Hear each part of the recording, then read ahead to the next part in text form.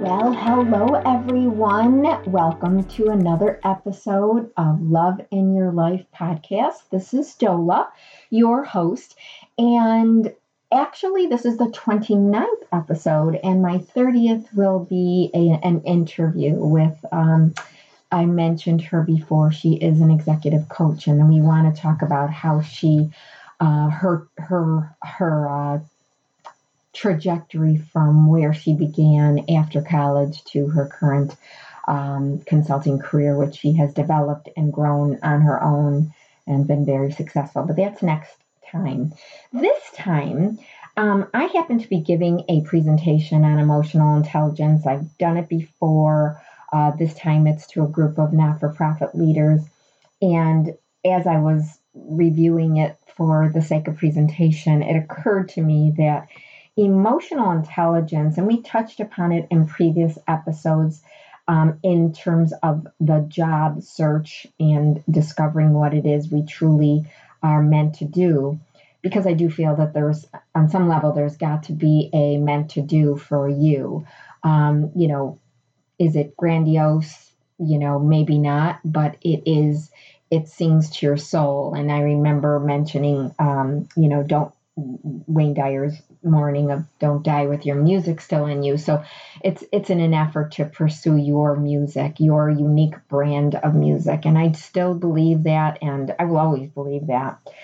But there are different levels, okay, within that search and landing. Not everybody's meant to be up there with, in public. A lot of people are meant to do something very quiet and seemingly unnoticeable maybe, but they make a great impact in their surrounding, their unique small world.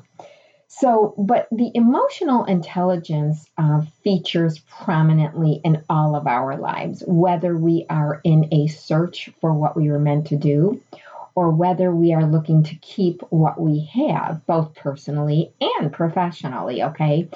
Because in terms of your professional pursuit, it's obvious why we would want to be self-aware and be able to express our truth and our authenticity and engage with others and manage our emotions and control them to the extent that we feel overrun by our emotions.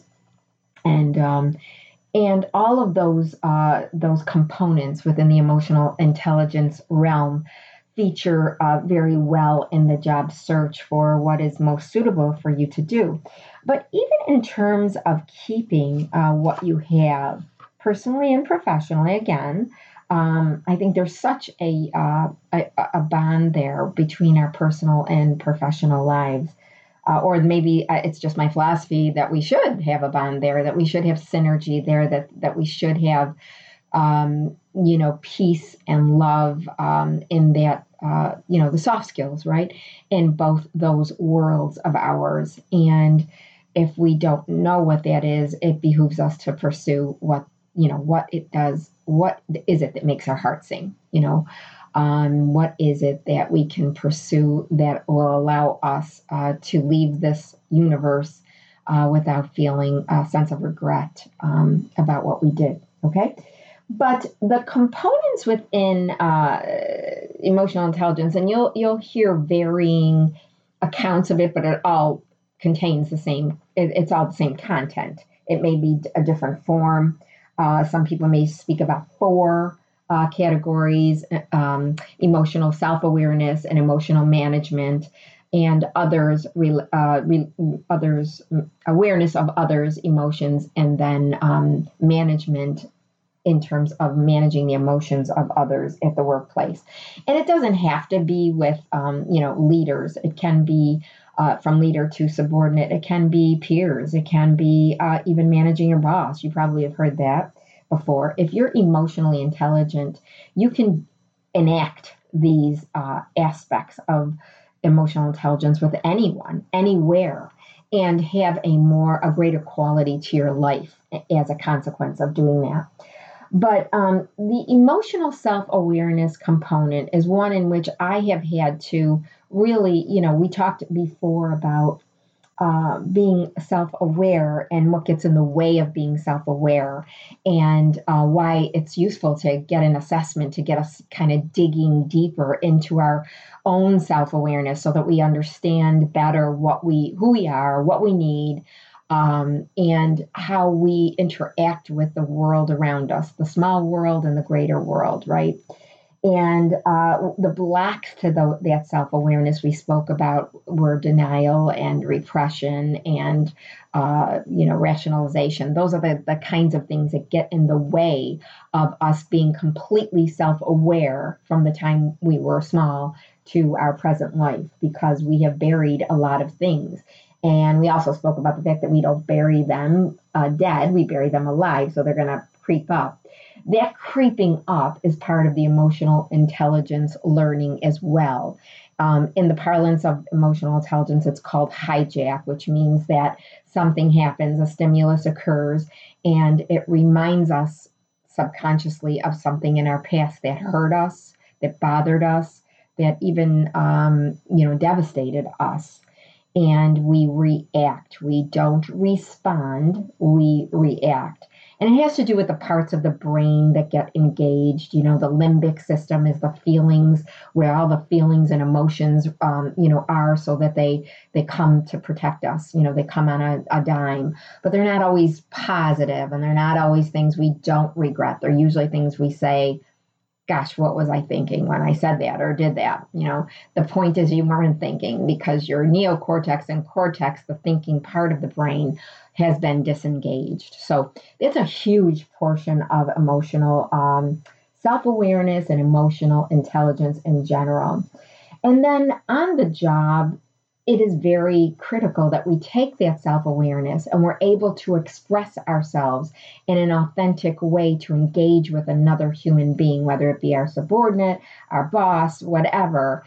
We gain so much credibility and trust with other people when we are authentic with them and share our honest feelings and emotions in an appropriate way. There is an appropriate way to do it, and the appropriate way would not be screaming and yelling or reactive behavior. It would be response behavior, response-able behavior, which means basically that we've developed ourselves to know that this kind of thing is going to send me in this direction, and I am going to intercept it with this particular technique. Or, after a while it becomes, second nature to us. And so that would be the goal, but it certainly behooves us to know what those components are. So we get the self-awareness, it's understanding your own emotions, and then we go to self-expression, which is being able to express your emotions effectively with colleagues and trusted, and people who with whom we want to develop trust. And actually that would be everybody in your world, I would imagine. I don't think you want relationships that are, anything but mutually trusting. That would be my thought, but, you can write to me and dispute that. The next thing is being aware of other people's emotions. Have you ever met someone where they can go in a room and look at the room and tell you what the mood of the room is, or they can hone in on somebody and say that person is not feeling very well?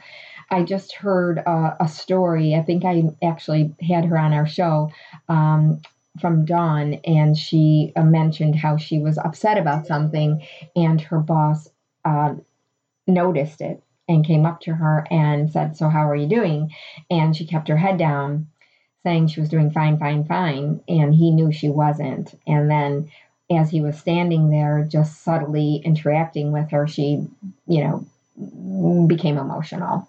And he said, "Let's go in my office and talk." And that is an emotionally intelligent boss, I told her. And she, she smiled with affirmation, because she knew that it was nice to be acknowledged in that way. We all want to be acknowledged for our emotions and not judged by them, or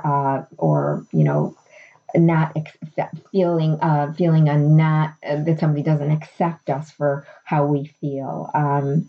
And it really does result in interpersonal effectiveness when we are aware of the other person's emotions and feelings.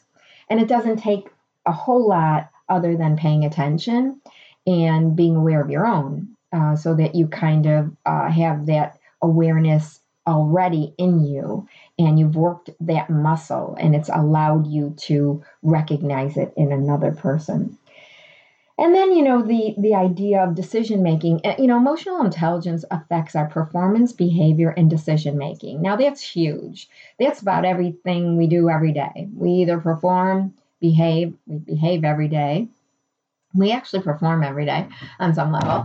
And our decision making, we make done tons of decisions all of the time, all day long.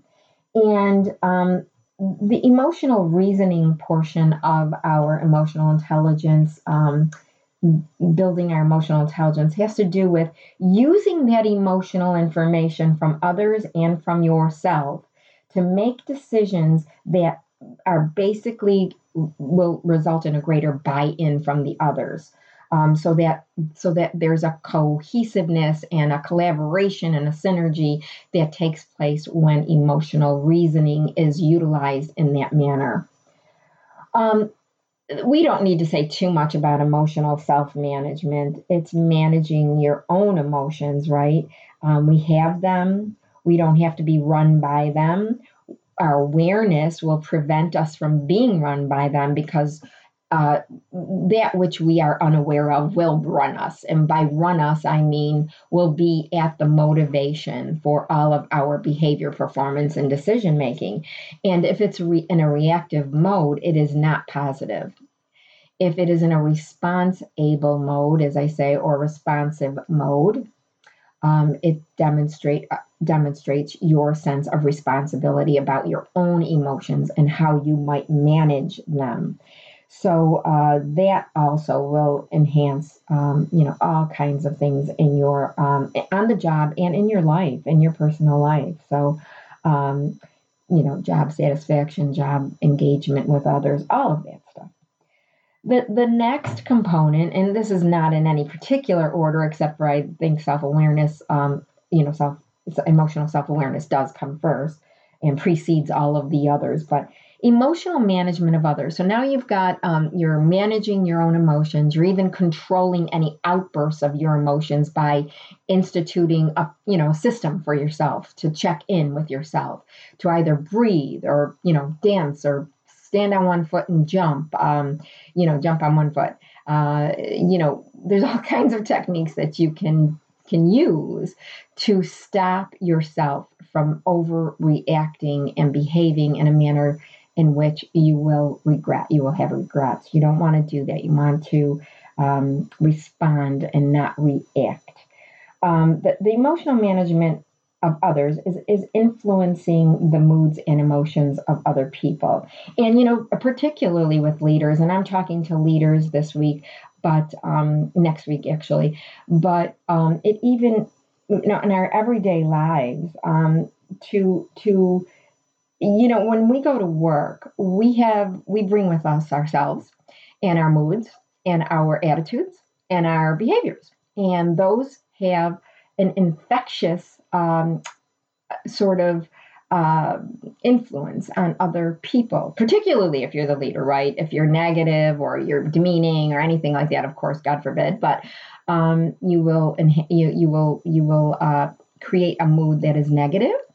And if you are positive and accepting and you listen to others and you engage and you take into account their feelings and emotions, either on a group or one-on-one, that will create an environment where other people not only want to come in, but you will be able to more effectively deal with any kind of conflict in the workplace. And they will trust you in resolving those conflicts in the workplace because you have managed to do all of the things we've talked about so far.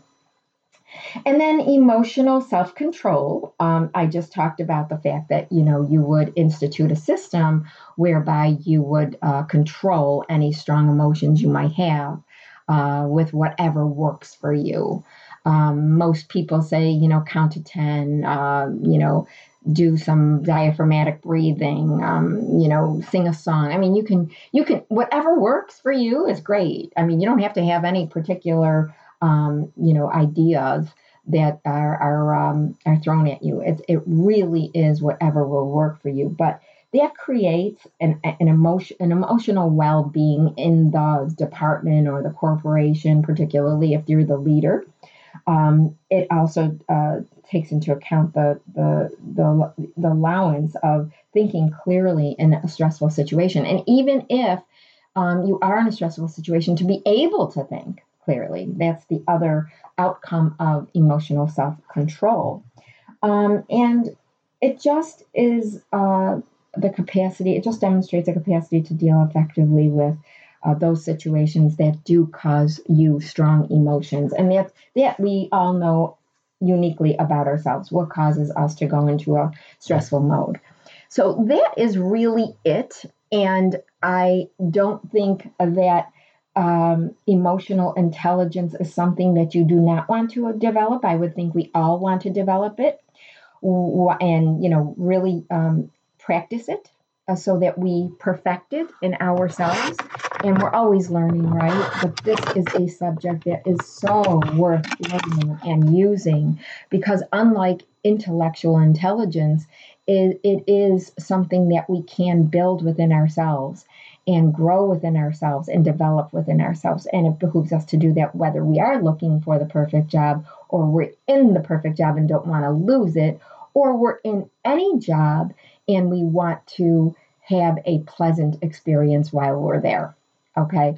So I hope that has shed some light on the emotional intelligence component. And again, as I say, next week we're going to hear from Jerry, our executive coach, and see how she has come to where she is in her life. I appreciate you listening today. And as I always say, I hope you live with love in your life, personally and professionally. Until next time, guys. Bye-bye.